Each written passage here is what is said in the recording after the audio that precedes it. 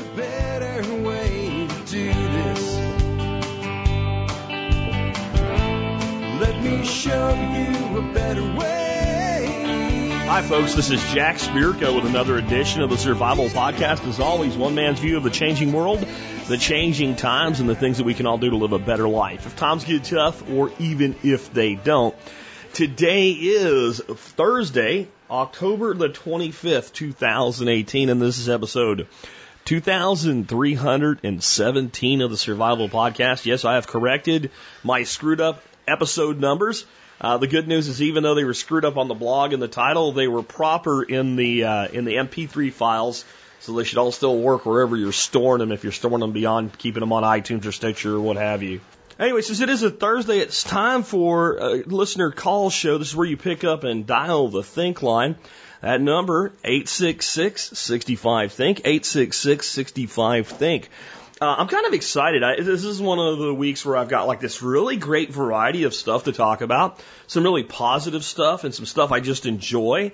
Most of the callers did a great job in the last week of getting calls in where I can actually hear what you're saying. They followed the rules. They asked the question or made the point up front.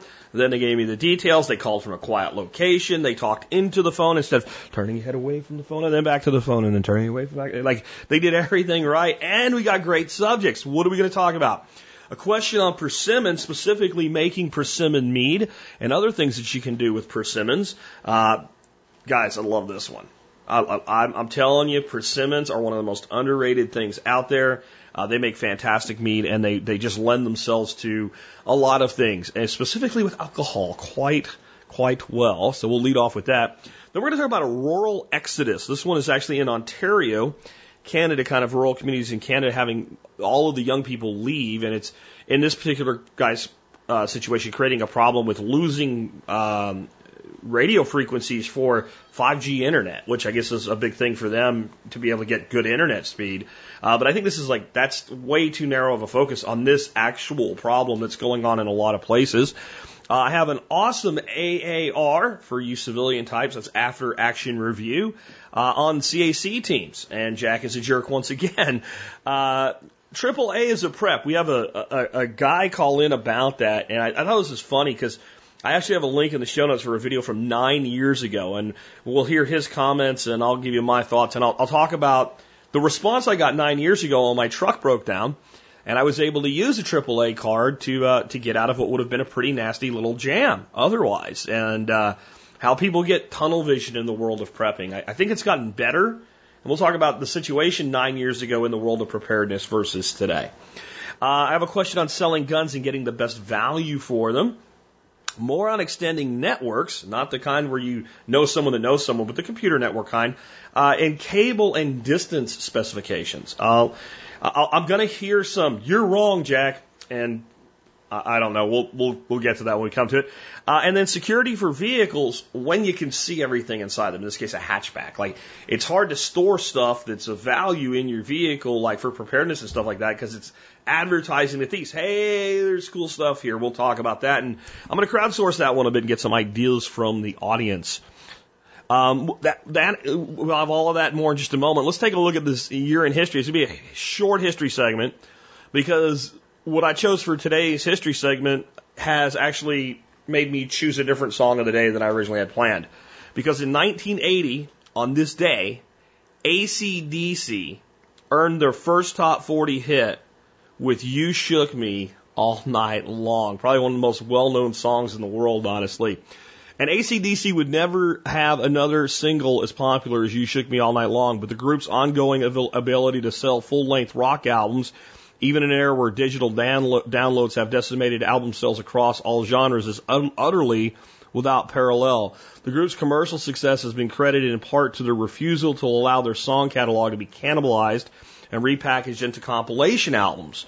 Whatever the reason, however, according to the Recording Industry Association of America, AC/DC rank as the 10th highest selling recording artists of all time, with 71 million albums sold, 30 million fewer than Led Zeppelin, but roughly 5 million more than both the Rolling Stones and Aerosmith, and nearly 15 million more than both Metallica and Van Halen. That's impressive. I'll save thoughts on the song itself for the end of the day because, yes, we're going to go out with some rock today at the end of the show. I want to remind you again before we get started on today's calls, we do have MSB on sale, guys. Look, MSB is a good deal. Think about this. If you're going to plant some trees this spring, and you're going to maybe go to our partner Bob Wells Nursery's website and buy trees. And you should, because he's got some of the best pricing and widest availability that you'll find anywhere online. And he takes care of people. He ships a top quality product. All right? So let's say you're going to buy 5 trees at $30 a piece. That's $150 worth of trees. You use the discount code, you get $15 off. With MSB on sale for $30, you just got half your money back with one benefit. Let's say that you use herbal supplements, and you probably should, and you decide that, hey, maybe I can get some of this stuff from Western Botanicals. It's a great place to do it. You get a $50 membership for free the day you sign up, okay? So now you've got $80, and whenever you buy anything from Western Botanicals, they give that $50 discount program to you for free for your first year as an MSB member, and they get 25% off everything that you order. If you ordered $100 worth of supplements over the next year, which is not that much, that's another $25. So just going back to the trees and the $25, and forget the value of the membership there, right? Now you're at $35, $40. You're $10 ahead using 2 benefits. There's like 70 more of them. Gunadapters.com, Ridge Wallet, ButcherBox. ButcherBox saves you, if you are a monthly customer of ButcherBox, MSB saves you $10 a month. That's $120 a year for a $30 membership. If you are a ButcherBox customer and you're on the every other month program, it's still $60 a year. That's still twice what the membership's selling for right now on sale. The discount code is FALL18 because it's 2018 and it's fall.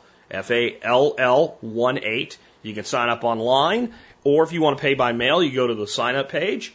And there's a form to mail in, and just write that on there, and depending on how you pay, we'll adjust accordingly.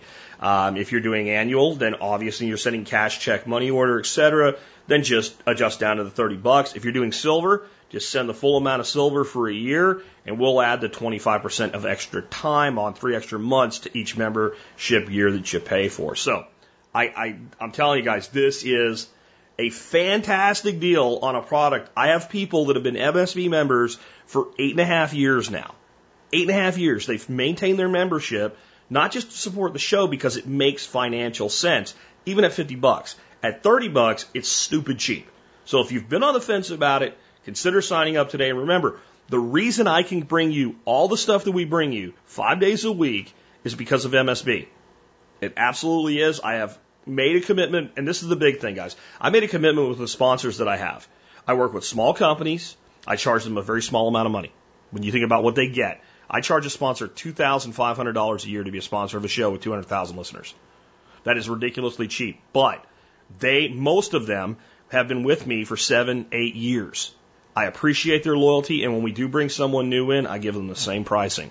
I just think it's the right thing to do, and because of a membership program that we have, I can do that and make this audience accessible to those small companies that I know will take care of you. That's the other thing, too. Like, I just had an issue. JM Bullion. Here's an example with the sponsorship stuff. I just had a guy emails me and says, I went to use the JM Bullion discount. I used it in August, and then I tried to use it again in October, and it wouldn't work. I got in touch with their online customer service, and they said you can only use the discount once a year. I fire off an email to Michael, who is the president of the company, say, Michael, if you guys want to change something, let me know, but that was not our agreement. I get an email back. I can't do anything right now. I'm on an airplane.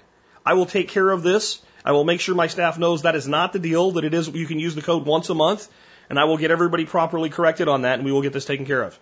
I got that email back in 20 minutes while the guy's on an airplane. I have sponsors like that because it's not, to me, about making a bunch of money off of sponsorship. It's about my things that I recommend to you. Those people take care of you.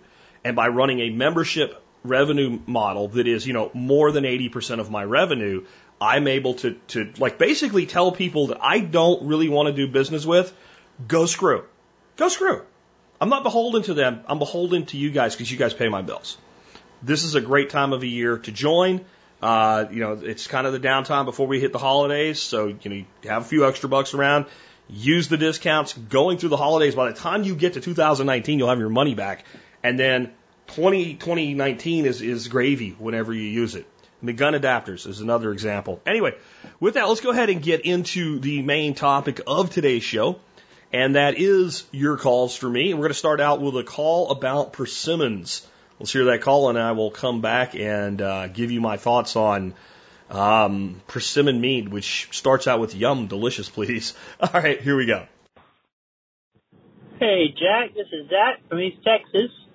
I was hoping to get your thoughts on any kind of info or ideas on persimmon-based mead. We have some persimmons coming in, and I'd like to use them for a good mead. And if you have any other ideas on what I can do with persimmons, because I don't have much experience with them, just getting them as a gift from a friend. So, just wondering. Thank you. There's been a few meads that I've made that my thoughts immediately were, somebody in the commercial mead world should be making this the right way, which is a dry, fully attenuated mead that ages well, not sugary crap. And one of those is my Three Flowers blend. I did a cucumber mint that I thought was absolutely beyond fantastic. A Meyer lemon infusion that was just amazing. And a Sin Vin Gin, which is cinnamon, vanilla, and ginger. And those are all, to me, like gold medal cup level meads in their own world. The fruit mead that is the best meads that I've ever made or tasted when other people made, really, though, is persimmon. It is fantastic for so many reasons in the world of mead making, and here's some of why. Number one, the sugar content of persimmons is very high. So one of the things you're going to want to do when you get these persimmons from your friend, I don't know if they're going to be wild persimmons or domesticated persimmons, is you're going to want to know if they are an astringent or non-astringent form of persimmon. You can find this out real quick if your friend doesn't know, and he probably does, just by tasting one. If they taste like, remember that in Wile E. Coyote and the Roadrunner, that every once in a while, there was, maybe it was other cartoons, but it was something in the Roadrunner Bugs Bunny thing where you'd see a character dump alum into another character's mouth, and their mouth would just pucker up, right? Persimmons, most varieties are very astringent, and they cause that kind of reaction. It's a pucker. It's not good. It's like, how can this thing be good? It can. It's called bledding. And what you do is you actually allow them to sit out at room temperature on a counter until they'll get oranger, brighter orange, and they'll get soft. And at that point, they're sugary sweet. There is some non-astringent varieties. The only actual one I've ever been able to find, supposedly there's more, is called Fuyu. I grow them here, and they're really great for eating fresh. I actually prefer to eat them fresh than to turn them into mead, even though they make great mead too, because you can eat them fresh without them being like a mush. That's why most people make jams and stuff out of persimmons, because you let them bled. Sometimes with wild persimmons, they'll hang on the tree to the point where they've bledded out there on their own. You shake the tree, and what falls down is already sweet and ready to go. So it all depends on that, but you want to use your persimmons sweet when you make mead. As to the amount, I like to use about 4 cups of chopped up into pieces persimmon in making my meads. And then that's per gallon. So I have a big 4-cup Pyrex, like a measuring deal. And that's kind of how I ended up using most of the time 2 to 4 cups. That's as much as fit in that thing. That's as much as I want to shove in a 1-gallon jug. That's about the amount to use. The thing to do with persimmons to really bring around the total complex nature of the persimmon, something to counterbalance it and put a little bit of acid to go in, a little bitterness, a little sour with all that sweet, is orange. And about 1 medium orange, give it a good rinsing, especially if it's not an organic orange. And I would buy organic oranges for this, just because we're going to use the rind. I want to say rind, but I'm missing the word, the zest. So you're going to get a microplane zester. I have one available through T-Spaz, but what I'll do is I'll link to it in the show notes. But that's the kind of thing you want to use. You want to take just the orange part of the rind off, the whole orange. Throw it all in there. Cut the orange open.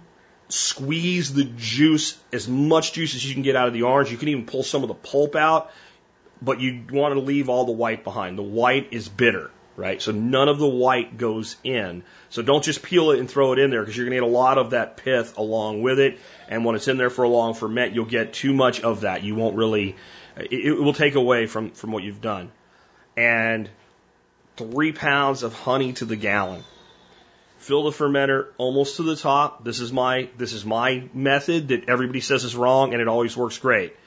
So you fill it almost, you leave it some room in your 1 gallon jug, and you can scale it up and just scale the ingredients I've given you up and ferment it out until it stops vigorously fermenting. Rack it into a second fermenter at that point and top it off to a full gallon with water.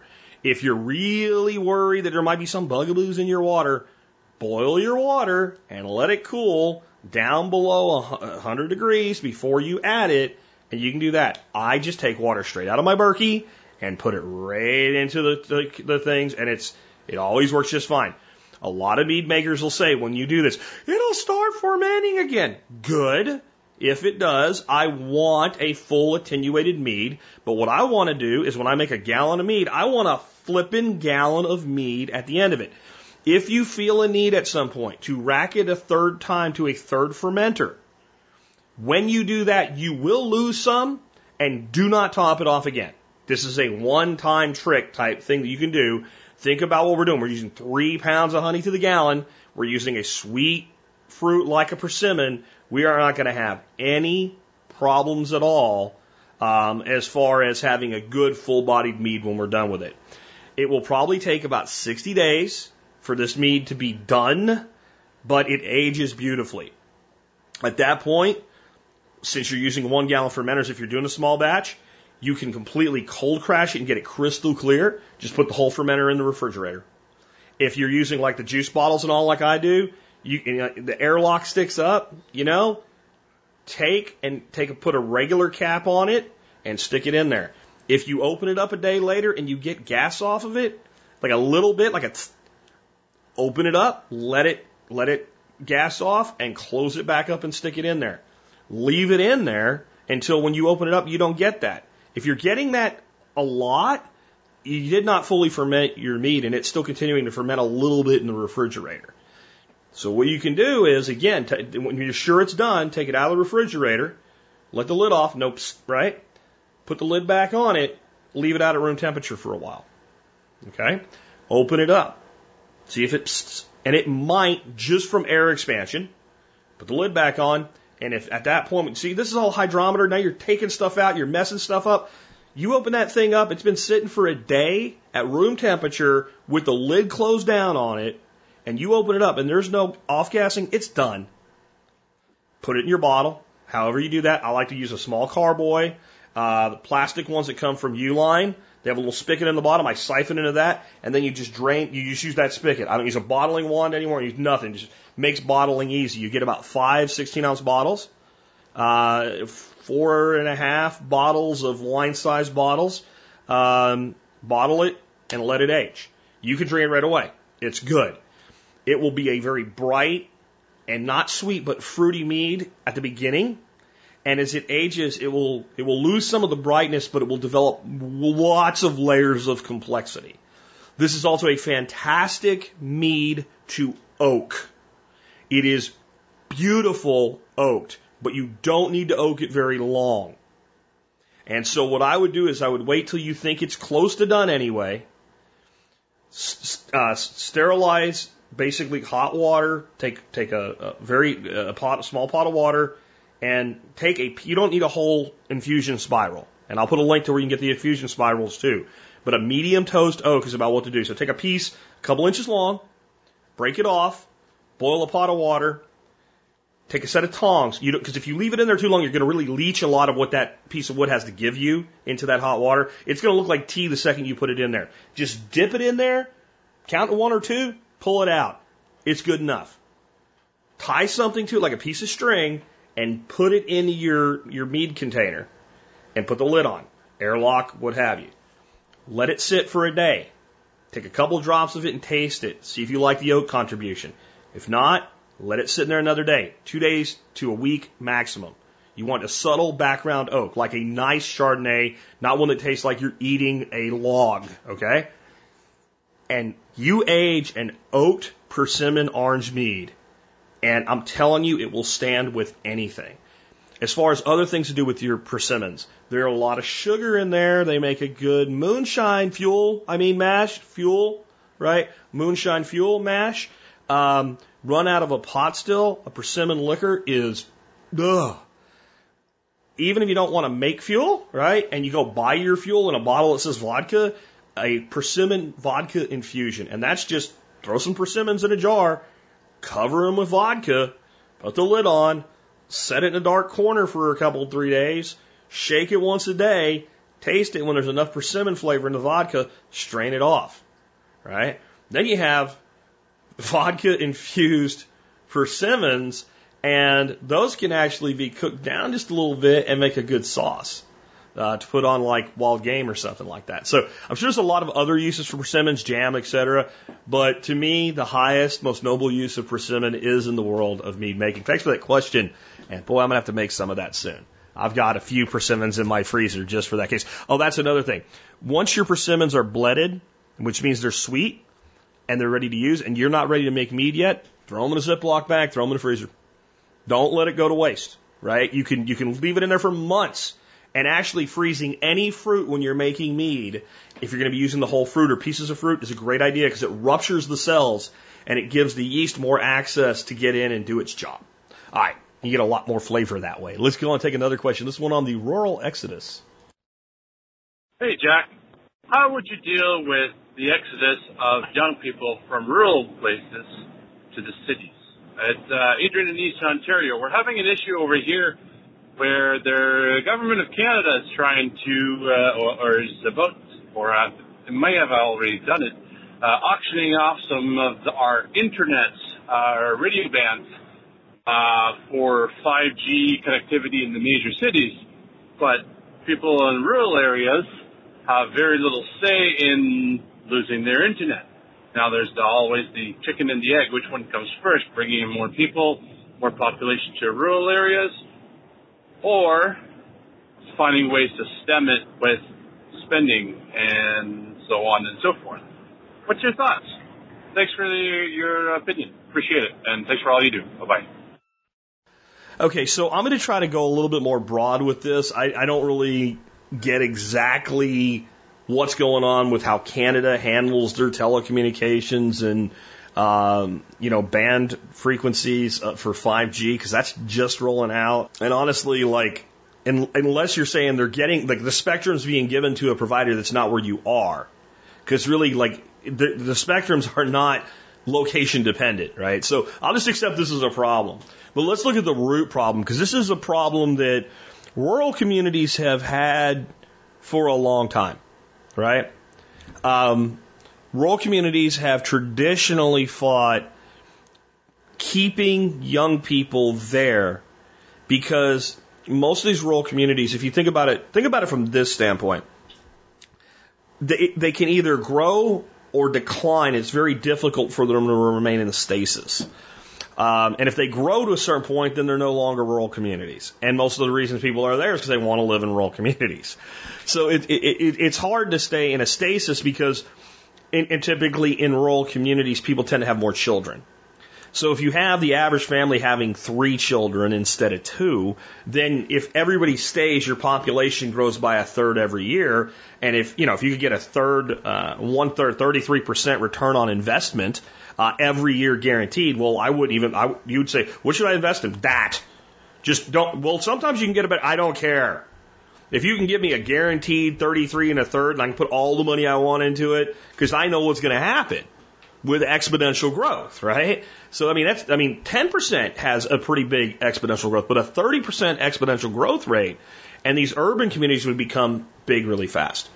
So, some percentage of those who are born there, if they want to have a life, and if that community is not going to grow from, small town to mid-sized city, they have to leave.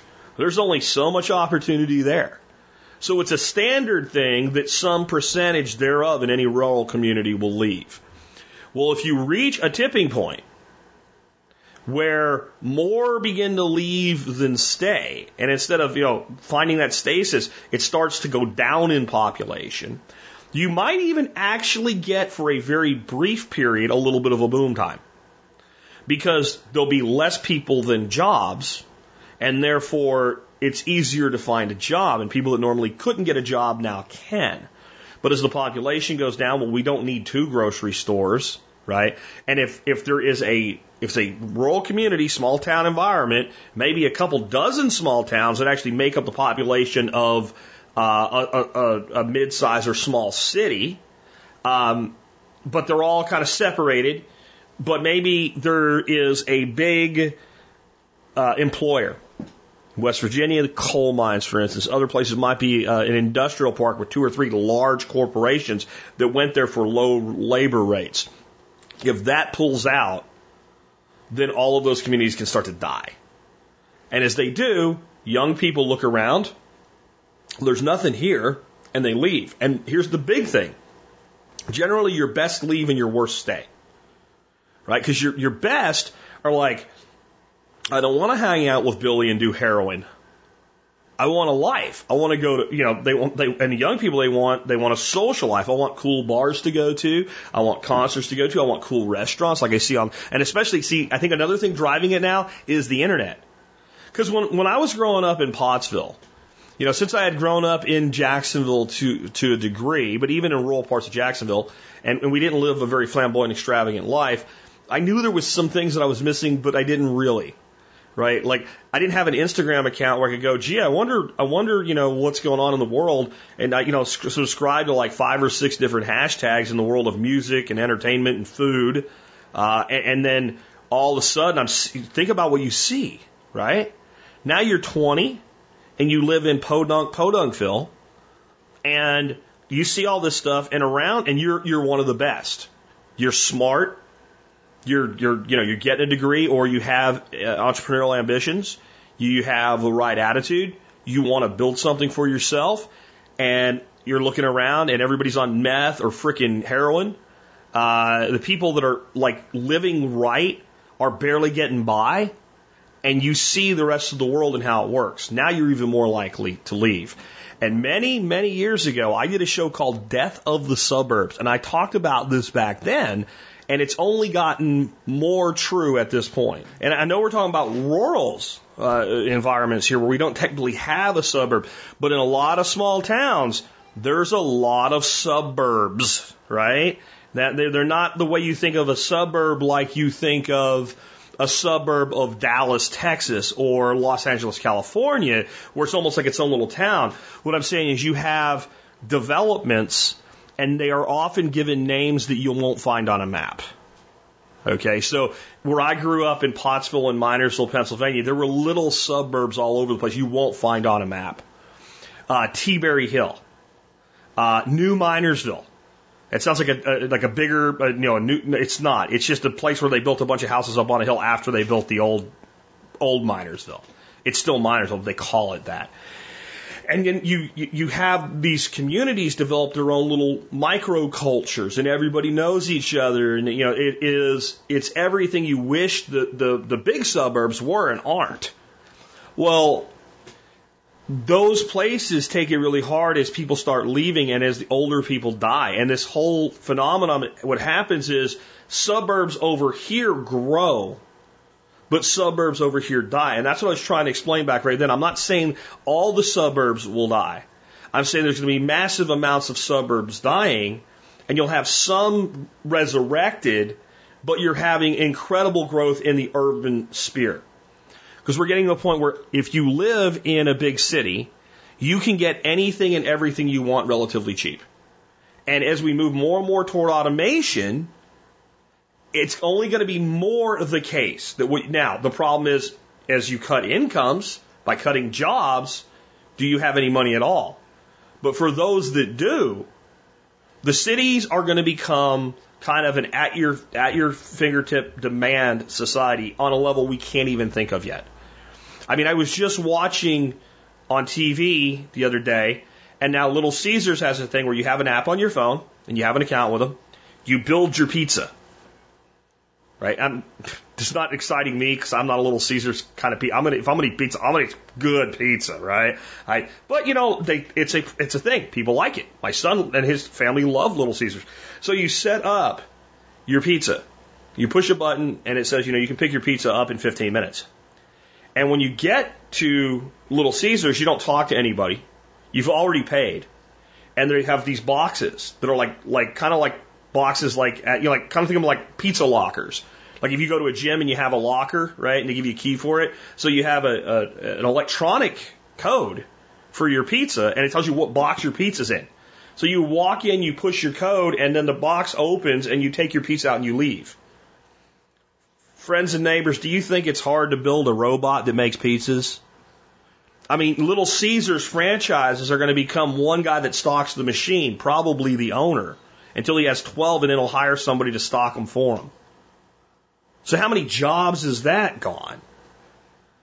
It's either Domino's or Pizza Hut that's already started using driverless vehicles to deliver your pizza. You just go out and get your pizza from the car. Right? So, I mean, as that continues, you're going to get to a point where everything's going to cost less, reflected to inflation, but yet income's going to be more and more difficult to acquire.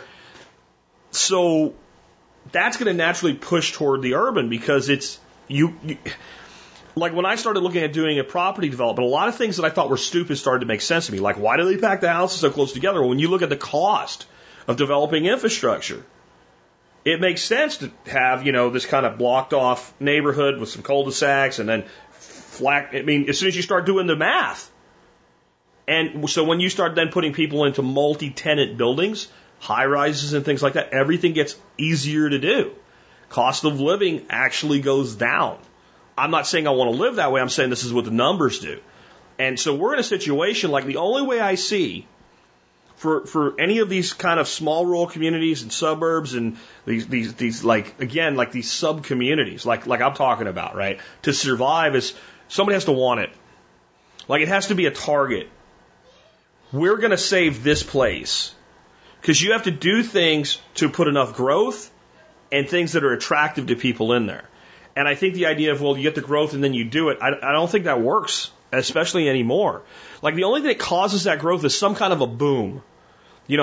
Amazon picks this place to do some kind of remote sorting facility or something, and then there's a bunch of jobs.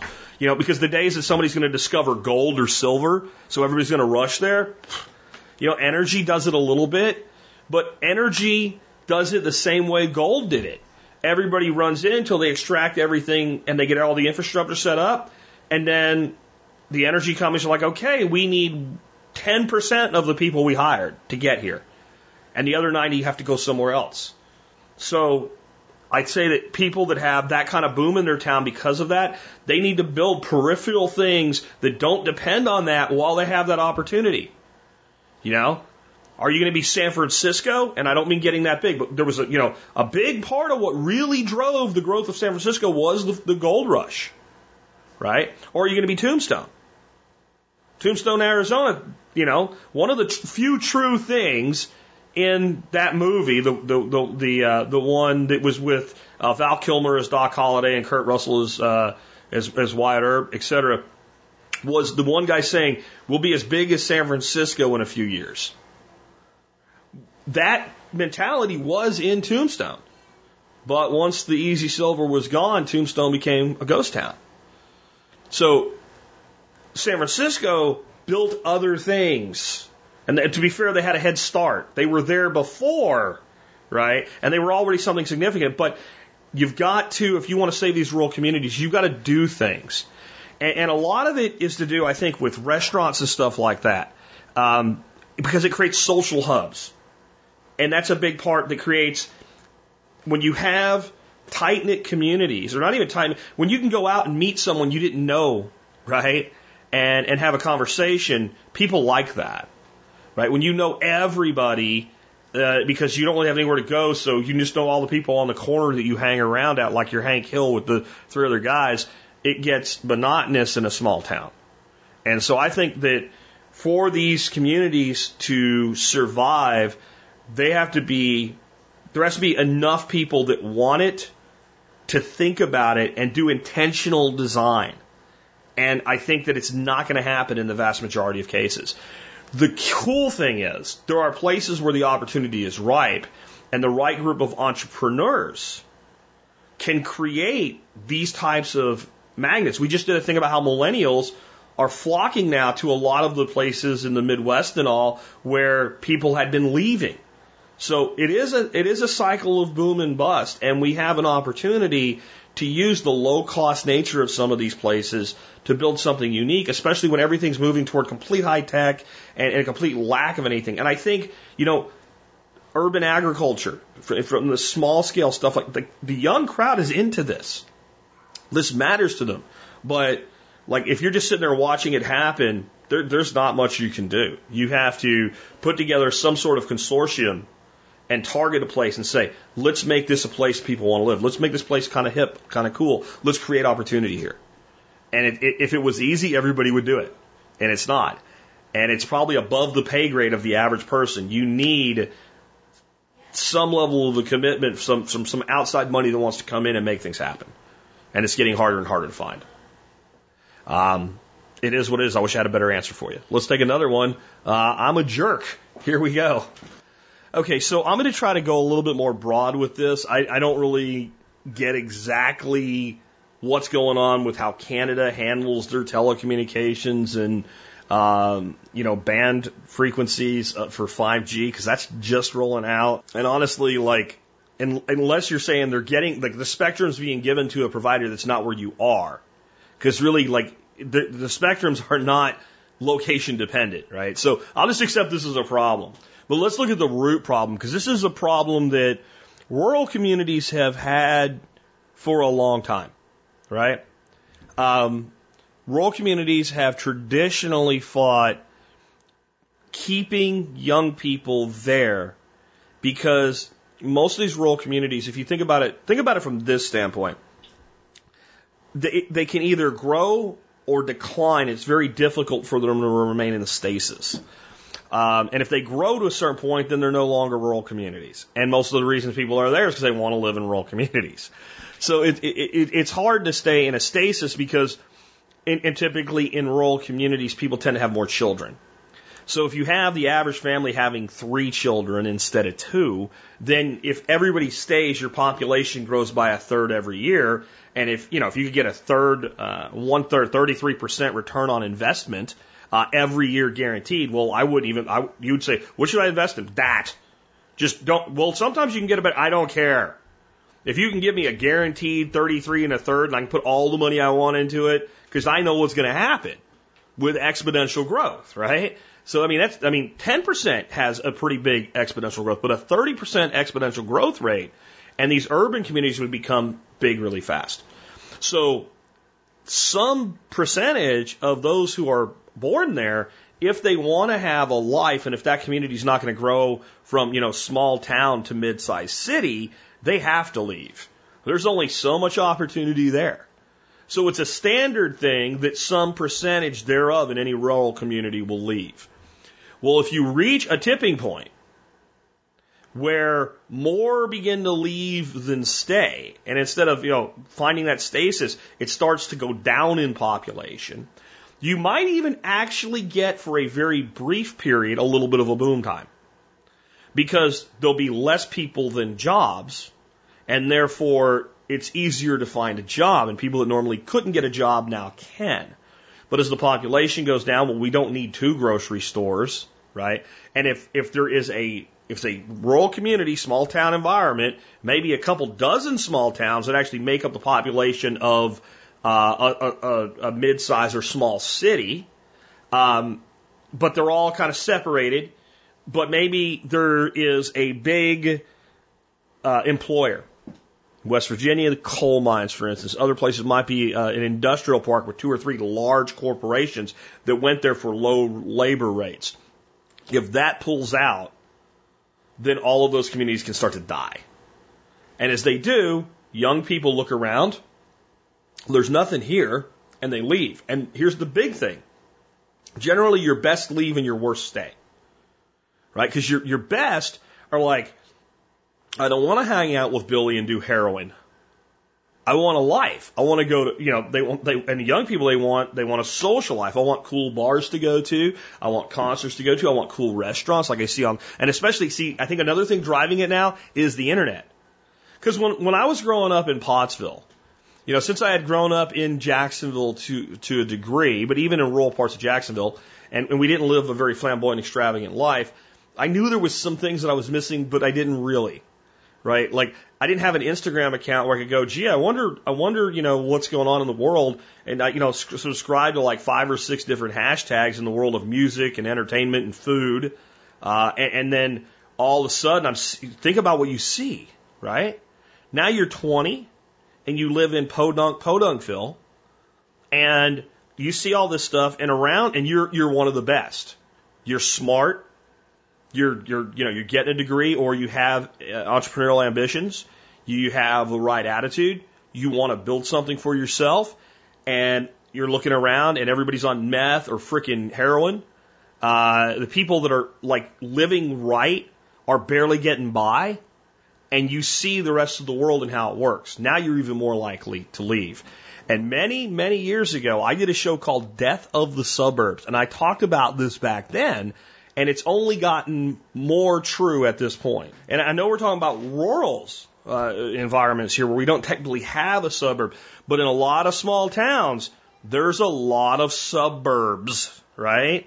That they're not the way you think of a suburb like you think of a suburb of Dallas, Texas, or Los Angeles, California, where it's almost like its own little town. What I'm saying is you have developments, and they are often given names that you won't find on a map. Okay, so where I grew up in Pottsville and Minersville, Pennsylvania, there were little suburbs all over the place you won't find on a map. Teaberry Hill, New Minersville. It sounds like a bigger, it's not. It's just a place where they built a bunch of houses up on a hill after they built the old Minersville. It's still Minersville, but they call it that. And then you have these communities develop their own little microcultures, and everybody knows each other, and it's everything you wish the big suburbs were and aren't. Well, those places take it really hard as people start leaving and as the older people die. And this whole phenomenon, what happens is suburbs over here grow, but suburbs over here die. And that's what I was trying to explain back right then. I'm not saying all the suburbs will die. I'm saying there's going to be massive amounts of suburbs dying, and you'll have some resurrected, but you're having incredible growth in the urban sphere. Because we're getting to a point where if you live in a big city, you can get anything and everything you want relatively cheap. And as we move more and more toward automation, it's only going to be more the case. Now, the problem is, as you cut incomes, by cutting jobs, do you have any money at all? But for those that do, the cities are going to become kind of an at your fingertip demand society on a level we can't even think of yet. I mean, I was just watching on TV the other day, and now Little Caesars has a thing where you have an app on your phone, and you have an account with them. You build your pizza. Right? It's not exciting me because I'm not a Little Caesars kind of pizza. If I'm going to eat pizza, I'm going to eat good pizza, right? But it's a thing. People like it. My son and his family love Little Caesars. So you set up your pizza. You push a button, and it says, you can pick your pizza up in 15 minutes. And when you get to Little Caesars, you don't talk to anybody. You've already paid.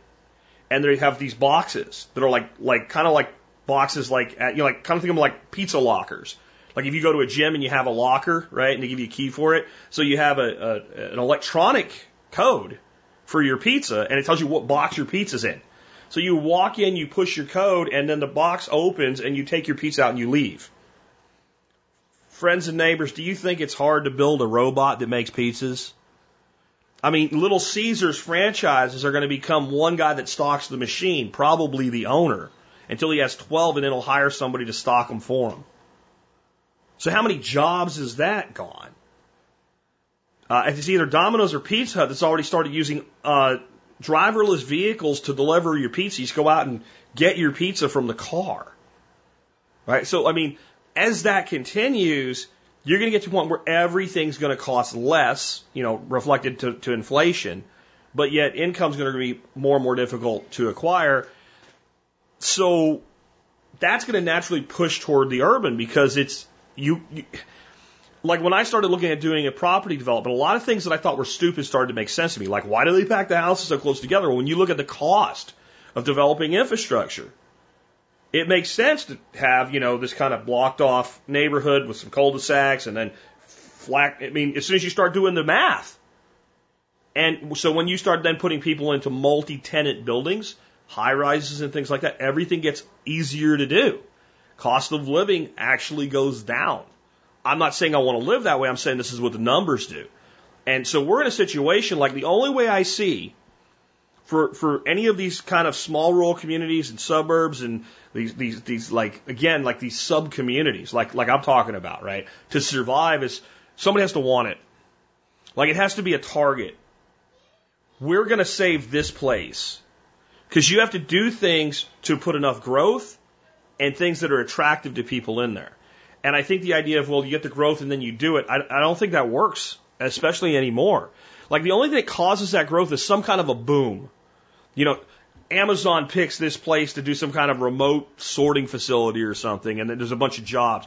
Because the days that somebody's going to discover gold or silver, so everybody's going to rush there, energy does it a little bit, but energy does it the same way gold did it. Everybody runs in until they extract everything and they get all the infrastructure set up.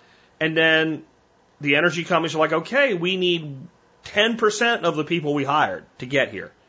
And the other 90 have to go somewhere else. So I'd say that people that have that kind of boom in their town because of that, they need to build peripheral things that don't depend on that while they have that opportunity.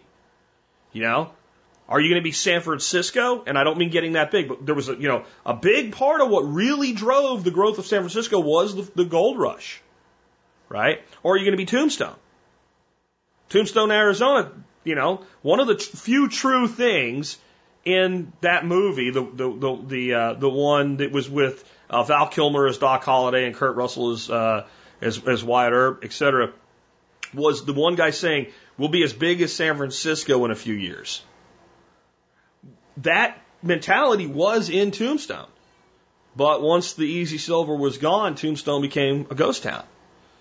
So San Francisco built other things. And to be fair, they had a head start. They were there before, right? And they were already something significant. But you've got to, if you want to save these rural communities, you've got to do things. And a lot of it is to do, I think, with restaurants and stuff like that. Because it creates social hubs. And that's a big part that creates, when you have tight-knit communities, or not even tight, when you can go out and meet someone you didn't know, right, and have a conversation, people like that, right? When you know everybody, because you don't really have anywhere to go, so you just know all the people on the corner that you hang around at, like you're Hank Hill with the three other guys, it gets monotonous in a small town. And so I think that for these communities to survive, there has to be enough people that want it to think about it and do intentional design. And I think that it's not going to happen in the vast majority of cases.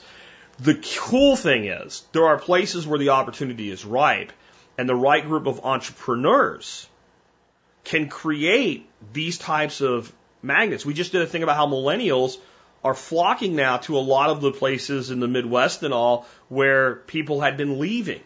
So it is a cycle of boom and bust, and we have an opportunity to use the low-cost nature of some of these places to build something unique, especially when everything's moving toward complete high-tech and a complete lack of anything. And I think, urban agriculture, from the small-scale stuff, like the young crowd is into this.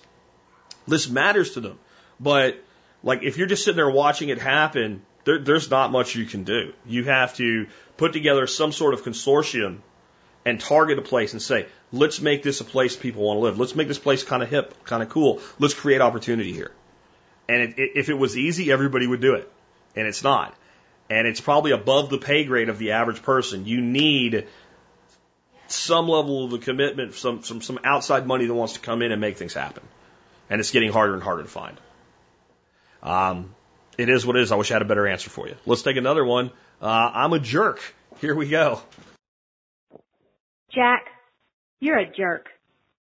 I heard about citizens assisting citizens from one of your podcasts.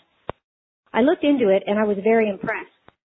I knew I would like to assist in disaster relief efforts, but having a full-time job kept me from being able to volunteer at all. So instead, I donated money to CAC each time there was a natural disaster. Then it happened, the disaster, right here, one county away from me. Hurricane Michael hit with a vengeance, and almost in my own backyard. Knowing I was so close to the event, I volunteered to be a safe haven home for those who could go out and help. Well, because of you, this is what happened. My home not only became a safe haven for actual disaster volunteers, but my shop became a warehouse in which thousands of dollars of relief supplies were mailed from citizens assisting citizens. Others in the local area became volunteers, and together we made up hundreds of hygiene and food kits from the supplies that CAC sent. We went out to the rural affected areas and distributed supplies, cut trees off of houses, assisted with food tents, and helped make immediate repairs to a few homes. I've worked my ass off. But it doesn't stop there. Another shipment of supplies will be coming next week, so we can do it all over again. Simply amazing. Because of you introducing me to CAC, I have never felt so rewarded while giving. This group of volunteers are go-getters. I wish all of your listeners could give just a little bit, because I personally know just how much good is done with those donations. Thank you, Jack, for introducing me to Citizens Assisting Citizens. You jerk. Molly in Florida. You know, that hits me like right in the feels. For those that are maybe newer to the show and don't know, Citizens Assisting Citizens is an organization that I founded, I got up and running, and I stepped away from it, which is in many instances the right thing to do, because my superpower is kind of getting things off the ground. And then once they're off the ground, I'm a consummate entrepreneur. I get bored. And I'm not good at detail work and things like that, so I know my strengths. And I don't want to interfere with people doing good work. So I put together people that had background and understood first responders and government requirements and things like that, and I got out of the way. And I'll be honest, for a while I was very frustrated, and I thought the whole thing was just going to need to be put to death like a rabid dog. But, you know, people fought through it, got through it, and established a very stable, growing organization. And I wanted this to be this way. And this is exactly what this organization was supposed to do. I sat in utter dismay while people waited for help in the middle of the aftermath of Hurricane Sandy when it strafed the East Coast. And I thought, my God, how are people watching these commercials and donating millions of dollars a day and no help's getting to these people? And it's like, you know, and the logistics of the Red Cross are just preposterous. There's literally no reason to give them money during a disaster, because the money they get during a disaster is never going to go toward that disaster. Their logistics are so slow, that disaster's response is done before any of that money coming in their advertising campaign that they use as an opportunity. And I'm sitting here going, all these people really need are food, water, and energy. And there's Costco's fully stocked 75, 80 miles away. And there's thousands of people that would get in their car, drive there, and pick shit up and take it in. But it's not happening. And people were trying to help and being basically told to go screw by people, you know, with FEMA and the Red Cross. Oh, go make a donation. We don't need you here. And I'm like, this is shit. We need a rapid, fast response team that can get in there and not fix everything, but find people that need help, find out what they need, acquire it, and get it to them. And that's what we have. And if you're wondering if your money is well spent donating to CAC, the answer is it is very well spent. And you won't see them deploying 87 times a year to every little thing that happens. We know what we're good at. Broad scale disasters where regular first response units are overwhelmed and cannot get to everybody. And we are not big enough to fix everything, but almost every dollar that goes in will end up in some way or form being put in the hands of someone that needs it. You know, we do pay for responders fuel and sometimes for a room, but most of the time they don't even stay in a hotel. There isn't one anyway. You know, we might have people on a long way in. If they have to stop overnight and stay at a hotel on the way, and we pick that up. We might pay for some food. But that's it. All the rest of the money that goes into there, I would say a good 90 to 95 cents on the dollar is probably going into something that is going into the hand of a victim. And I defy anybody else to do any better. There is some operational cost doing things like that. I would say we're probably about 1,000% better than the Red Cross and similar organizations. And I am so proud of the work that everybody that's been involved has done. And it is, you know, like when I'm an old man and I'm ready to kick off and get in a box, I'm going to look back and think, you know, what are my big accomplishments? And I guarantee even at that time, CAC will be one of them. And I just want to say the people that have donated their time and their effort and their talent, thank you. And the people that you're helping, thank you. And thank you for the call, and thanks for calling me a jerk. Sometimes being called a jerk makes my day. For those who are new to the show and don't get the joke, many, many years ago, I would say things like pay off all your debt, and you're never going to call me and go, Jack, you're a jerk. I have all this stupid money laying around. And somewhere about 2 years ago, someone finally snapped to it and said, I'm going to tell him he's a jerk for that. So they did it kind of tongue in cheek, and now it's a thing. Anyway, with that, let's take another one. This one on, you know, the crazy idea that AAA could be a good prepper move. Hey, Jack. So I think it was a little bit ago, and you had the shows on how to be prepared for just about anything. And there was something that came up to my mind, and that is, and I think it's commonly overlooked, AAA. I'm not just talking about like in the prepper community, just in general, the people that I meet whose circumstances could have been prevented by spending $52. AAA. And for those of us who are preppers, double that up.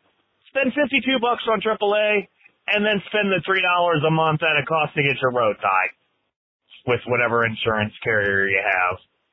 I just thought I would bring that out because it blows my mind. The AAA thing just blows my mind. I don't even know how to end this call. Just, hey, everybody, get AAA. Thanks, Chick.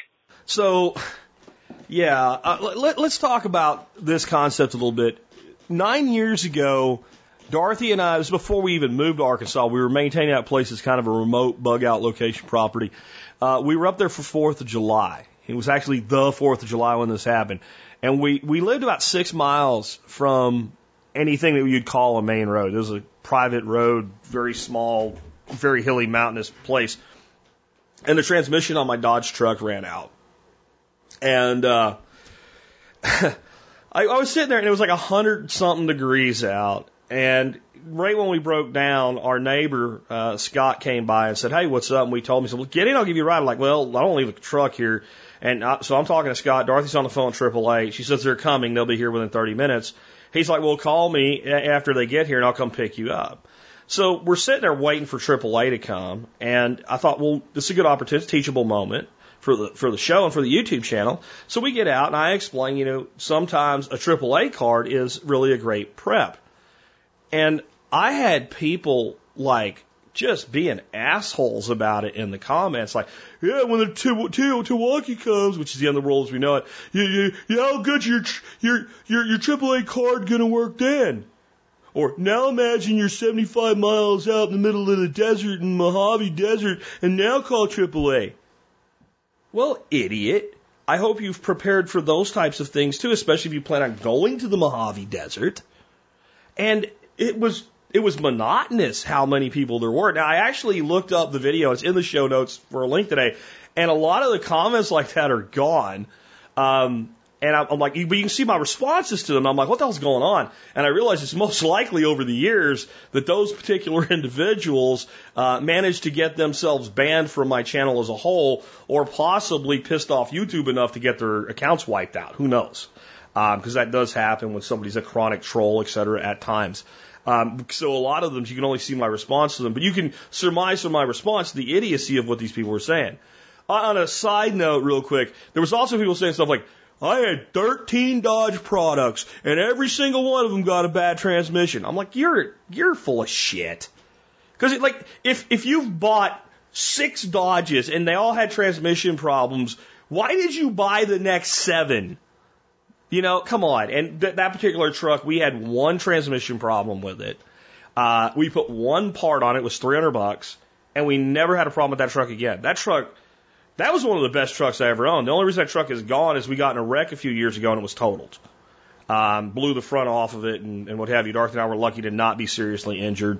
So I wish that truck was still here. I said 9 years ago, and it would still be the case if it was here now. The best feature that truck has is no payment.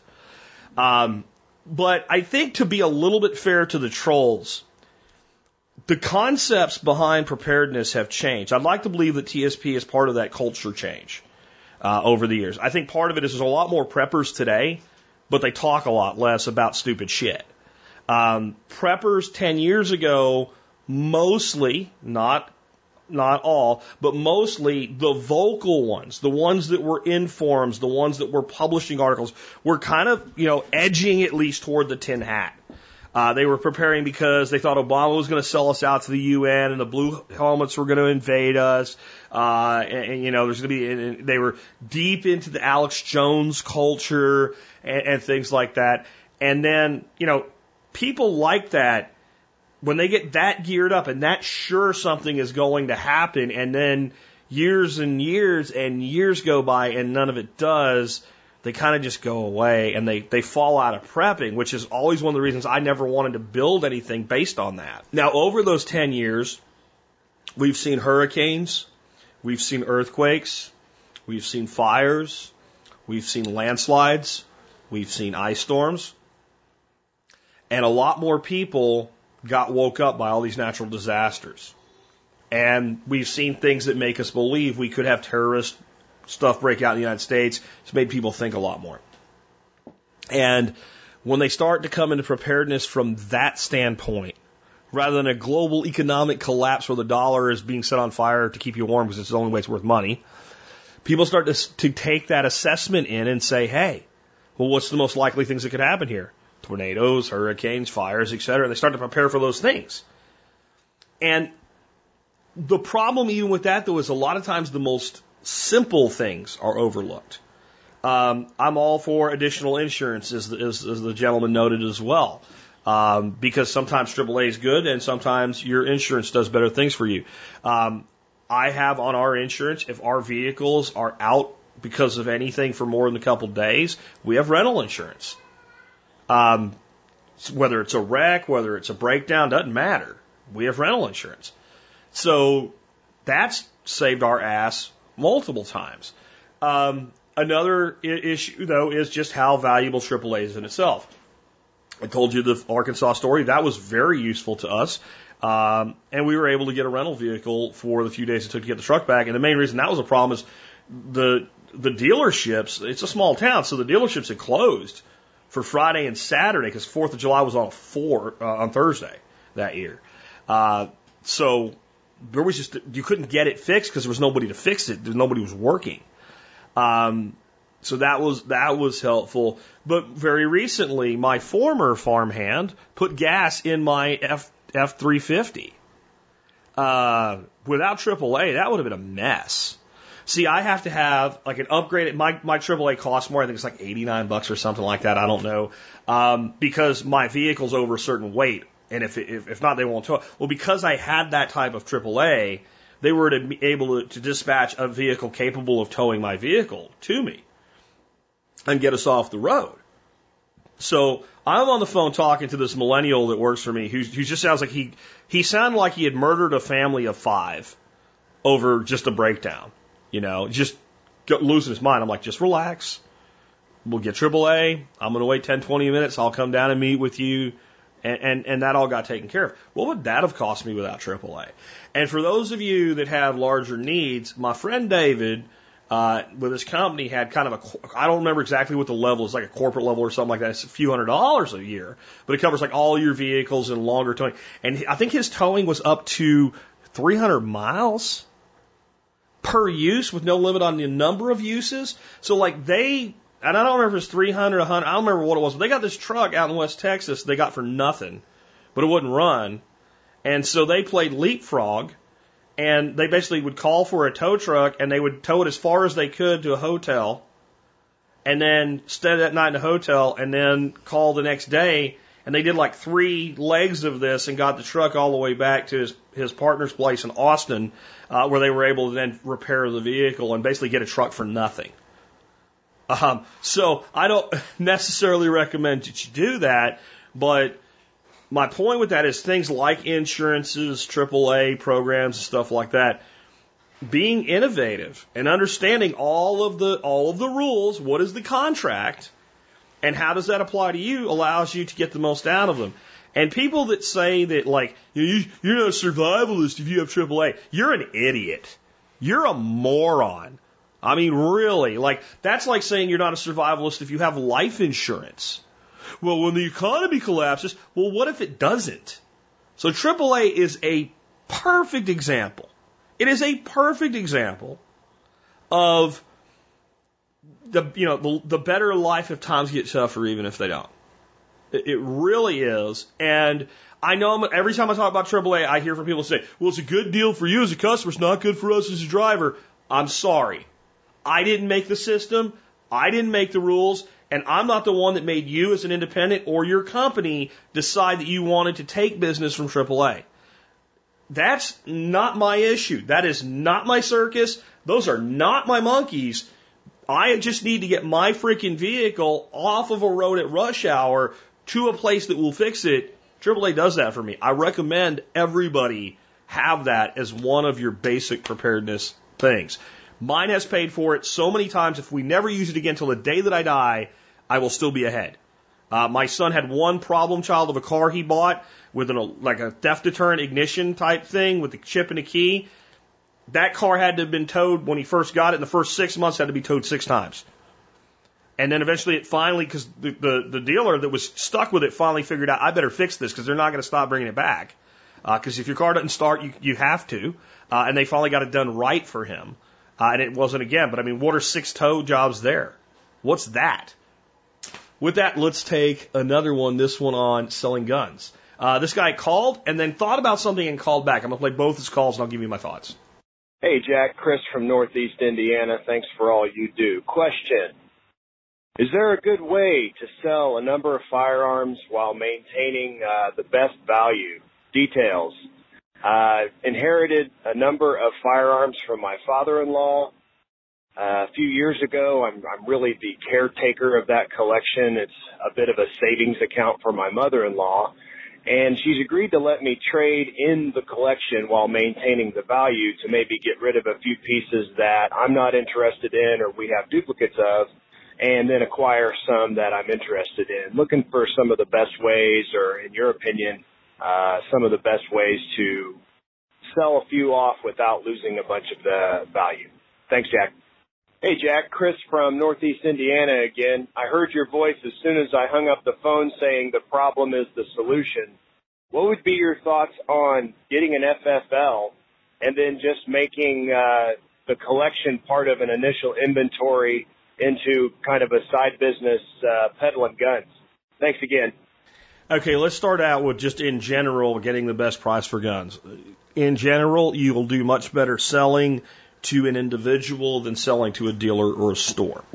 You sell to a dealer or a store, their initial, everything that they're thinking is, can I make money on this? How much is it going to cost me for how long before I sell this and get some money out of it? And the longer they think they're going to have to hold on to it, the more they're going to have to make it a good business decision. You can go to a gun dealer with like a one-of-a-kind gun that, might auction for $10,000. And if they can't see that they're going to be able to move it they're not interested because they might be a shop where people just don't come in and drop $10,000 on a collectible. So that's an extreme, but it gives you that's how you have to start to think about it. Kind of think about it like Pawn Stars. People come in and they're real attached to something and they're like, oh, this is really special. It may be, but the business person you're talking to doesn't give a shit, right? They're like, I don't care.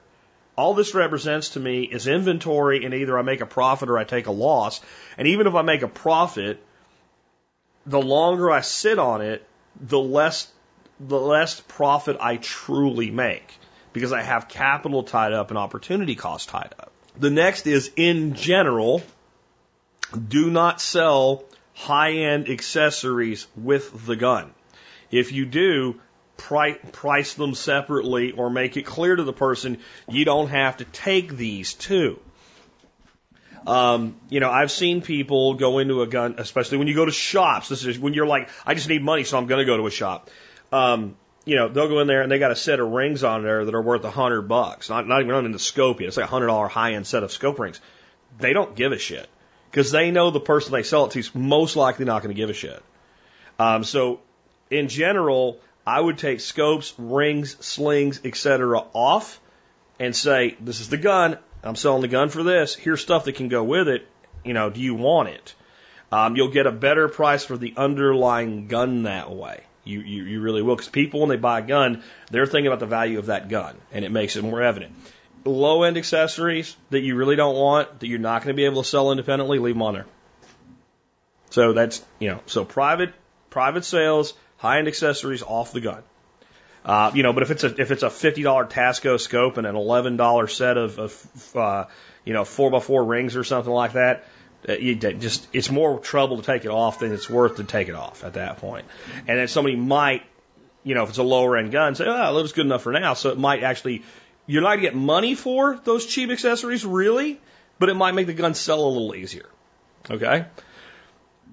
When you have the other thing to getting the best value for a gun, and you learn this from the shopkeeper's attitude, is you can't want to sell it fast. You have to be willing to wait. And you have to realize that almost any gun that you have for sale today, there's another one like it out there for sale. And if it's sitting there for sale for some length period of time, now, you can sell your guns on Gunbroker without an FFL, and I'll talk about why you might get it and why you might not get an FFL here in a minute. The person buying it needs to find a local FFL to do the transfer. You don't have to be an FFL to sell your guns on Gunbroker. That'd be one of the places I would really look. What this makes me think of, though, is one time this happened to a friend of mine. And I was a sales VP for a company, and it was a small company before my career really took off. And this was the kind of company run by outdoorsmen. The two brothers that owned this company were big into guns. People brought guns into the office all the time. Most of the people that worked there were into guns. And our ops manager, Robert, knew a lady whose husband passed away, and he had a whole bunch of guns.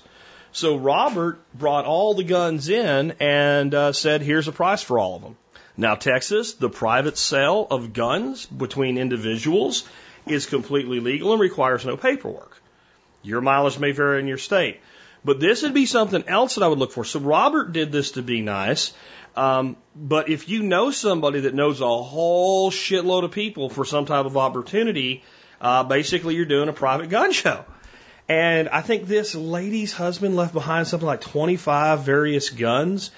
And in 2 days, Robert sold 23 of them, all to, myself and other employees of the company. I think I bought 2.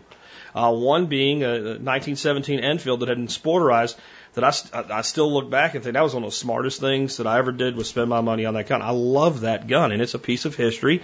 And yes, somebody, redneckized it, but they actually did a really good job on it. And looking at the serial numbers and all on it, I actually think that particular gun may never have been a gun until the redneck got a hold of it. I think it may have been purchased as a barreled action. Because a lot of them were. The 1917 Enfields, and you hear Enfield and think they're 03 British, but no, it's 30-06. It's what the U.S. used in World War They were sold like mad for like $19 for a barreled action, just in a time between, like right in the middle between World War I and World War II.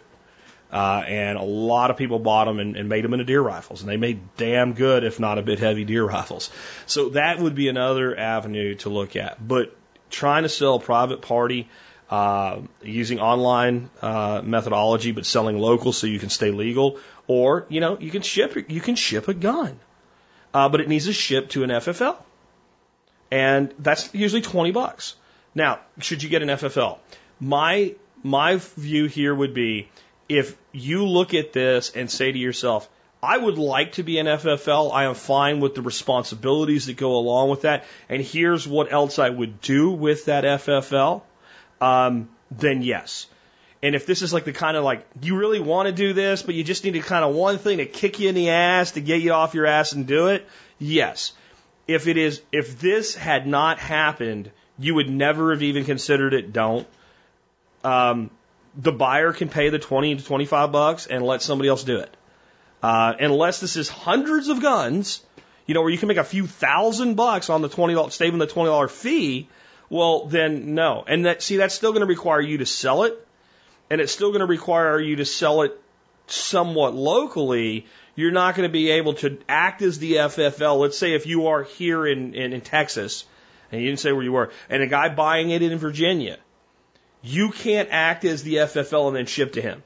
He has to have a local FFL that does the paperwork and all that stuff. So it would only help you selling locally, and odds are, unless you live in one of the really effed up states, and I almost said it, you can just go ahead and do that without the FFL. So anyway, those are my thoughts. With that, let's take another one. And if anybody has any ideas for this guy, post them in the comments section of the episode. This one is on something I know a little bit about. Data cabling. Here we go. Hey, Jack. Tom from Tennessee here. I have a question on Ethernet cabling. Background. I'm running an Ethernet network from my house to my barn and would like to use either fiber or LAN cable. If the distance is approximately 330 feet, and I've read that over 100 meters Ethernet cabling won't work. So my question to you is, should I use fiber or extenders, or what would be the best method to transmit the data 330 feet away? Thanks, Jack. Have a great day. Okay, so the first thing I would recommend that you consider at that distance is point-to-point wireless. And there's a lot of point-to-point wireless solutions out there, and you can just start searching on Amazon and find solutions that will cover that distance. And basically what you'll have is a little antenna mounted on the outside of the building that you have your router in. Your router will be connected to that with cabling, and then it will transmit point to point to another little antenna that will be mounted on the roof or on the wall of the other building, and there'll be a cable that passes through the wall, and at that point you have signal out there. And you can do that with, if you need a little more boost to it, a PoE or power over Ethernet solution, and that's not that hard. And if you decide you want to do that, because I don't want to bore people here, and I don't want to waste my time if you don't want to do that with what else I'm going to tell you, and you can't put together a solution, then get with me and I will help you pick out parts. I'll do that free of charge because you're a show listener and this can be a little bit complicated. Okay, now let's go back to distance over Ethernet. It doesn't really make any sense to go anything other than what we used to call anyway fast Ethernet, which is a 100 megabit connection. Cabling distance limitations are not limitations, they're guarantees of performance. Now I'm going to get some network head type people that are going to tell me that I'm wrong here, and I want to, before I say this, kind of profess my background in data cabling, copper and fiber both. I was in the industry for years as a technician and a salesperson. I eventually was the Northeast Regional Vice President of Sales for Microtest. And when Microtest was bought by Fluke Networks, I then became the Northeast Regional Sales VP for Infrastructure Test Equipment for Fluke Networks, and I did that job for 3 years. I have tested literally copper and fiber both, thousands and thousands and thousands of pieces of cable, and I know enough about cable testing to bore you to tears. So when I tell you what I'm about to tell you, you can in fact take it to the bank, all right? The distance restriction on, let's say, 5E or Cat 6 of 100 meters is not real. And all of the specifications for it were written by the engineering departments of the cable manufacturers and the cable test equipment manufacturers themselves. TIA, EIA standards are written by the industry itself. There's no it's not really a third party. They get together and they agree upon a standard, and then that becomes the standard for the industry. It's an industry set standard. What they're saying is, if you do this way, it will 100% always work as advertised if properly installed and assuming there's no material defect. Okay? It's a lot like an expiration date on a can of beans. Okay? The can of beans says it expired on October the 20th, 2018. We're now at October 25th, 2018. Would you eat that can of beans? Would you even think about throwing it away, assuming you like the variety? And the answer is no. And a month from now, you'd still eat them. And unless you're an idiot, 2 months from now, you'd still eat them. There is a point, though, where you'd say, no, okay?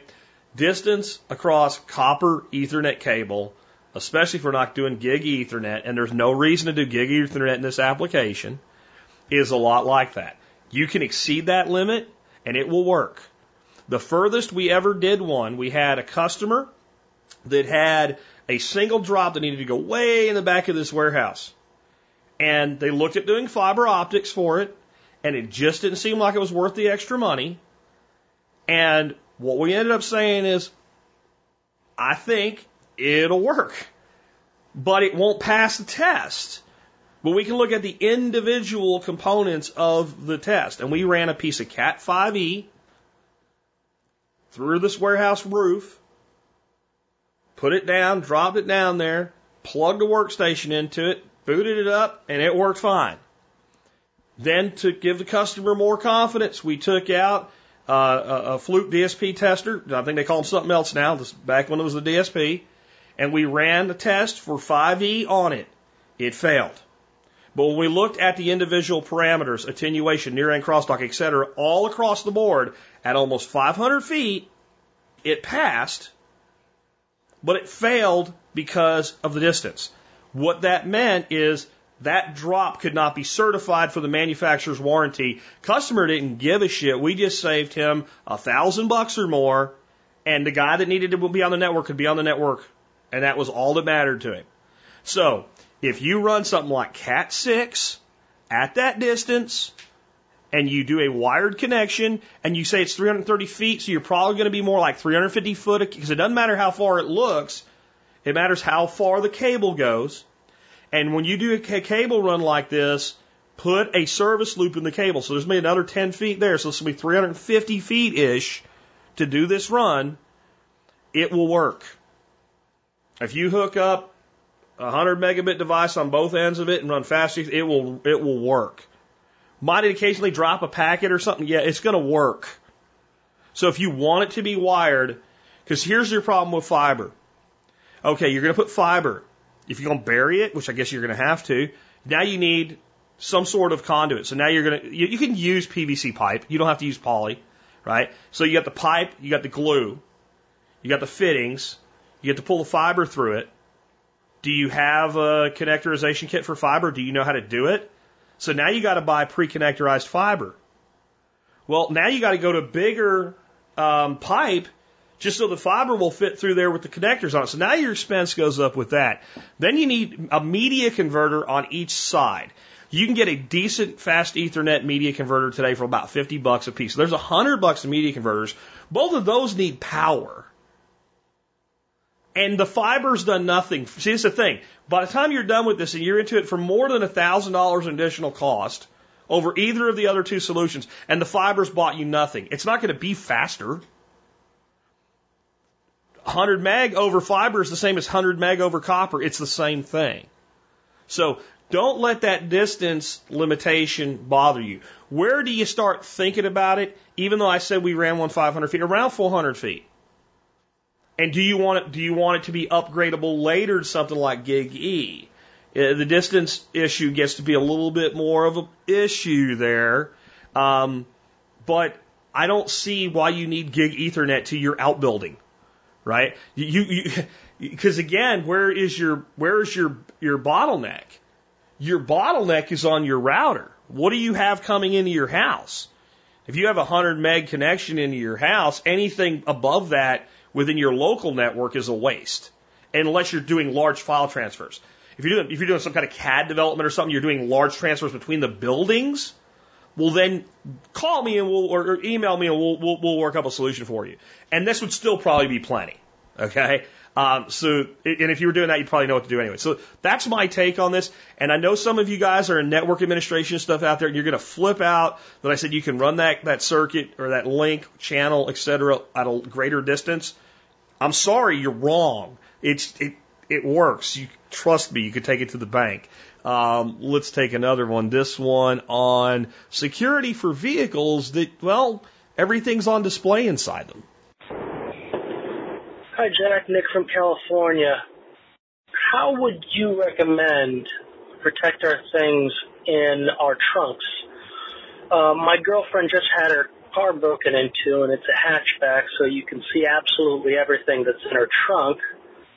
Yet, I thankfully don't have that problem. But if I wanted to keep a kit of stuff in her car, how do I make sure it doesn't get stolen?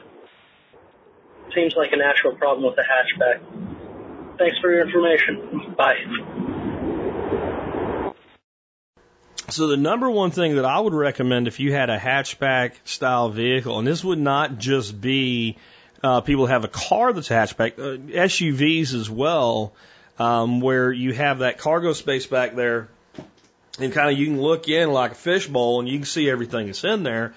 And even if you don't have, diamond earrings in a jewel case, if a thief looks in a vehicle and there's bags of stuff, they start thinking there's good stuff in there. So it becomes more attractive to them.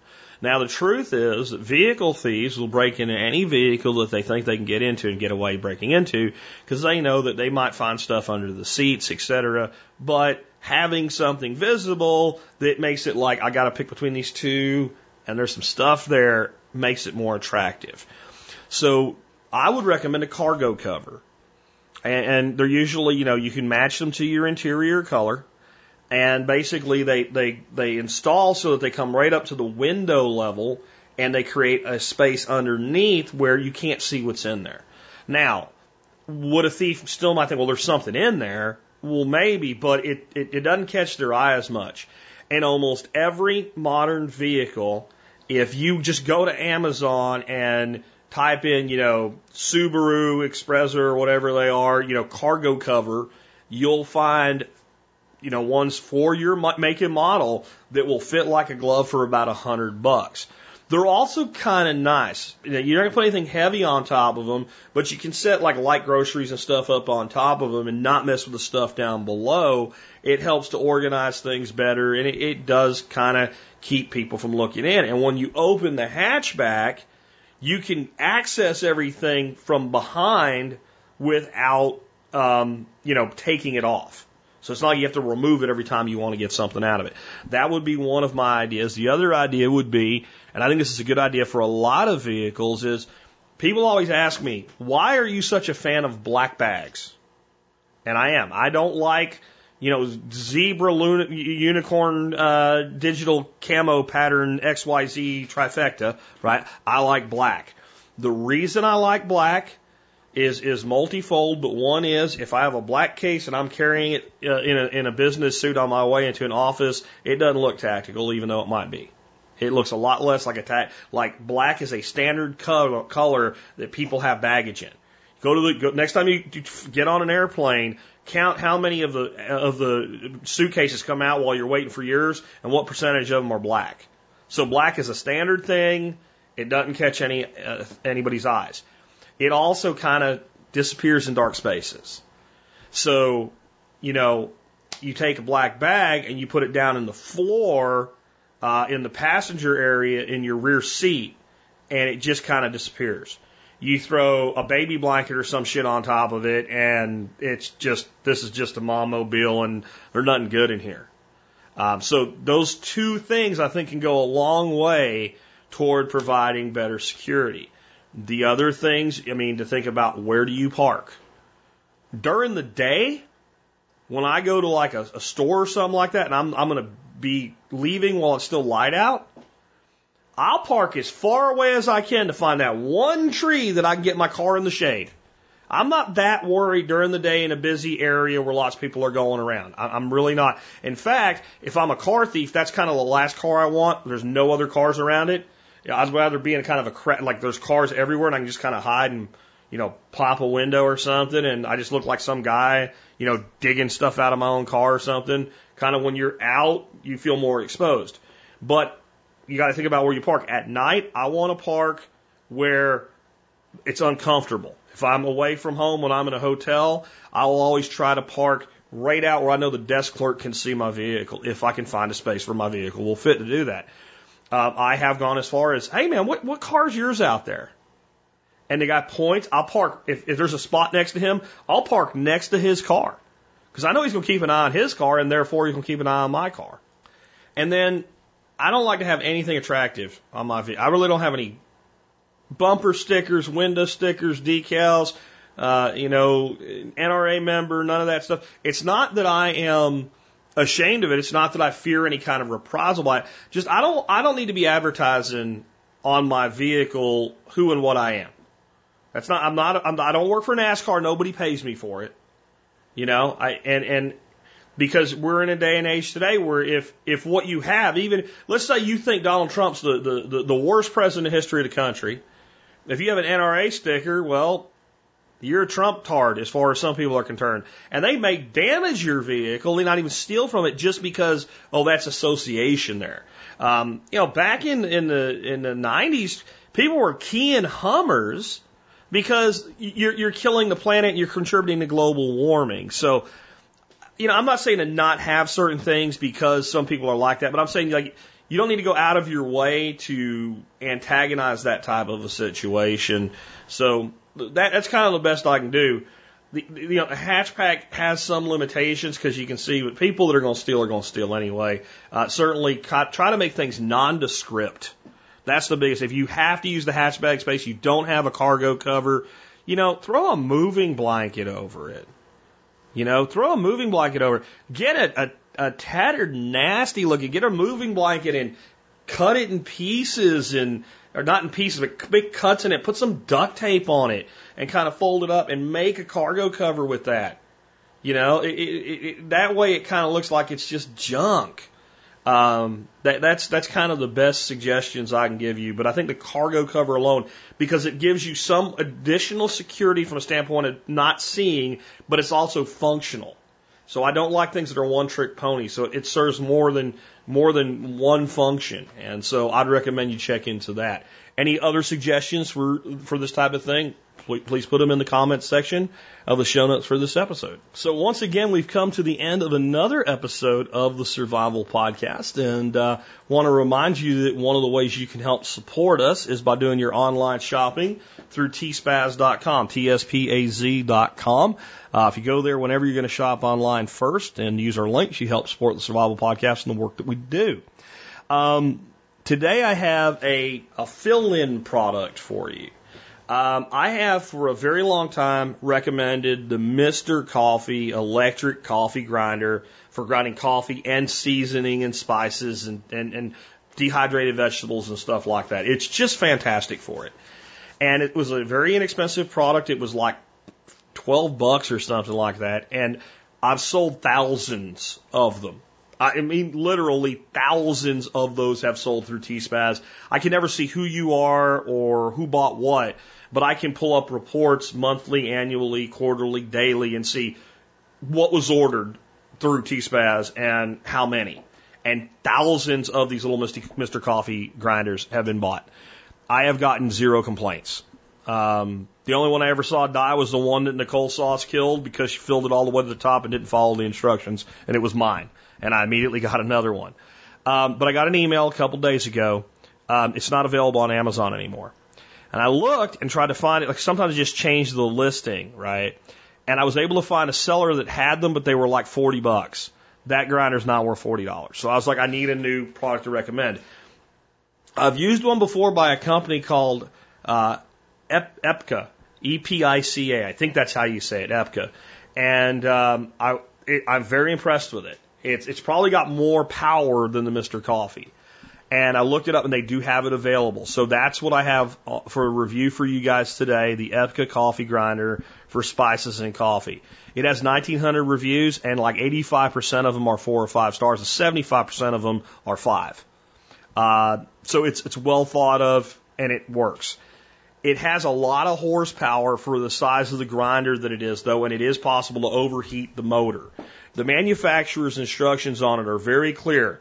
No longer than 20 seconds to a pulse, and no longer than 60 seconds of continuous use. So you can pulse for 20 seconds, pulse for 20 seconds, pulse for 20 seconds. That's a minute. Now you need to stop and let it completely cool back down, or you can overheat the motor. You're not going to get the motor that's inside a $200 DeWalt drill inside a $20 spice grinder. It doesn't even make any sense to do it. Grinders of this size are not for grinding pounds and pounds and pounds of stuff. They're for grinding, a jar full. And they do really well for that. So I recommend it, and I have the review up for it. If you've been looking for something like this, you've been meaning to get it. I also have a link in the PS. And what I said in the PS is this.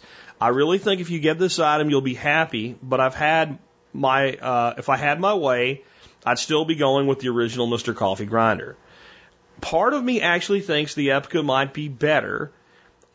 In spite of that, though, I've used the Mr. Coffee for years, like over a decade. I've sold thousands of them on the website and not gotten a complaint. It's very hard to replace that kind of confidence. Mr. Coffee seems to have moved to a new model, and you can find it here. I got a link for it. I have yet to use it, though. So since I have hands-on experience with the Epka, I'm still recommending that as my lead product now. But the one for Mr. Coffee is $13. And if you wanted, I would say that's a good bet too. The Epka's $19, this is $13. And anything you buy on Amazon, if you're unhappy with it, you can return it. So you can get it, put it through its paces, decide if you like it or not. If you don't like it, you print out a label, you don't have to pay for postage, you send it back. So that's one of the great things about Amazon and why I like to recommend products on there. I know that even if I'm not wrong in my recommendation, if you just go, this isn't what I really wanted, I know you can get your money back or you can get a different item. And that makes me confident in my recommendations, but kind of full disclosure on that one. As for why you want one of these, yeah, it's good for grinding coffee, but the spices and vegetables. And I give a dry rub that I recommend, for anything, but really chicken and pork. In the write-up, and here's what it's made with: thyme, garlic, onion, mustard seed, fennel seed, chili powder, dehydrated celery, cumin, black peppercorns, and kosher sea salt. And I tell you exactly how to make it and the amounts and everything in the write-up. You try that dry rub, and you put that on some chicken, and you grill that chicken so you get a nice little bit of char on it, and you hit it with the baste from the other review I did earlier this week on the basting brushes. I'll tell you what, it'll wake you up. It'll make you want it. What is that stuff that Nick Ferguson puts on everything he eats? Slap your mama seasoning. I'm not a big fan of it myself, but if anything's gonna make you want to slap your mama because it tastes so good, you try that rub and that base together. It'll blow you away. With that, let's go into our song of the day. Like I said, no big surprise today. It's AC/DC, You Shook Me All Night Long. When I looked at this day in history on the History Channel, this morning, and I saw, like, that's it, I'm playing, I was like, I want to hear it right now, and I listened to it while I put the show notes together. If there is a song that brings back the 80s like nightclub scene, it's this song. Anyway, a bar that plays rock, right? Okay, and even country bars play the hell out of this song. In the 90s, you couldn't go to a place where at some point during the night this song didn't get played, and everybody, including the people that couldn't, were out on the floor dancing. It's an awesome song. It's got good sound. It's got lyrics. It's got good vocals. It's got good riffs. It's got good guitar solo. Come on, guys and girls. Put your hands over your little kids' ears if you really have to. It's about sex. That always works with rock and roll. It's just awesome. And it's so awesome and so rocking that I wanted to play it for you on a Friday, but when I saw that it was today, all the way back in 1980, which is 38 years ago, this song was released. And I wanted to tell you a little bit about this song and a big memory for me with it. And it doesn't involve a club, it involves a car. When I was a kid, I've told the story before, so I'll do the short version. I collected scrap copper. I won't even talk about how, but it was legal. And I got enough money together to buy my first car. I had to have enough money to put gas in the car for 6 months, is what my dad said. Believed that I could do that. Pay for the car and pay for 6 months of insurance. And when I had that much cash, he'd let me get a car. So I got that all together and got that. I had more money. Right? I had enough money, so I knew what I wanted too. He kind of made me put the gas money, and I had to buy the insurance up front. And he kind of took the gas money away from me and said, whenever you need gas, come here and I'll give you money. So he knew I wouldn't blow it. So I had other money. And I went to Radio Shack and I bought myself a decent Pioneer head, stereo, and some 6x9 speakers and an amplifier. I think it was like a 40-watt amp, which isn't huge, but it was what I had. And this Pontiac Grand Prix I bought had a thing, like a little cubby hole right below where the stereo would mount. It took us, me and my two buddies, about 4 hours to yank the AM radio with 8-track deck out. It took more work to get that thing out of there than putting the new one in was like that. But when I went to Radio Shack at the mall, right, this is the 80s, guys, like I said, 1986, I guess, 86 or 87, I guess, and bought all the stuff from Radio Shack, there was a little kiosk guy there. He sold tapes. And a lot of them were like used, it was like a used cassette tape thing, but he had a box full of stuff that was just like yellow labels. It was like a yellow manila label inside the tape deck, and they were just plain, basically pirated tapes.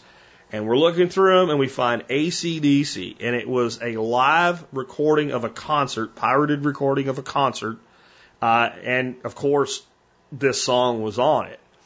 So when I got that car with that stereo in it, and we took off finally to crank that little 40-watt amp and those 6x9s as loud as we could, the first song that I played in that car when I drove it way too fast on a road with a lot of curves in it and managed to keep it where it belonged anyway, was this song. I would say this is one of those songs that can be dangerous when you're driving. It makes your foot get heavy. Don't do that if you're out on the road listening to me today. But do enjoy this song. And I think for those of you that are, in your early 50s, mid 40s, in that range, I'm sure outside of it still too, because it's that iconic. But for you guys in my age bracket, this song just captures the 80s. And I'll tell you a little secret. I'm going to a Halloween party. I don't do that, but I'm doing it because the guy throwing it is Brian at ITS Tactical. He's a friend, and he asked me to come. And it's themed in the 80s. Dorothy's, I'm going to see if I can get her to put a picture online. She's come up with this 80s outfit that's a little radical. I'm going as me in the 80s. I'm wearing Timberland boots, faded blue jeans, a Van Halen concert t-shirt. And it's actually a shirt that I owned in the 80s. I was able to find a copy of it on Amazon. I guess you can get everything on Amazon. And a jean jacket. That was me in the 80s. And if he doesn't play this song at an 80s party, I'm going to have to whoop his ass. With that, this has been Jack Spirko with another edition of the Survival Podcast, helping you figure out how to live that better life if times get tough or even if they don't.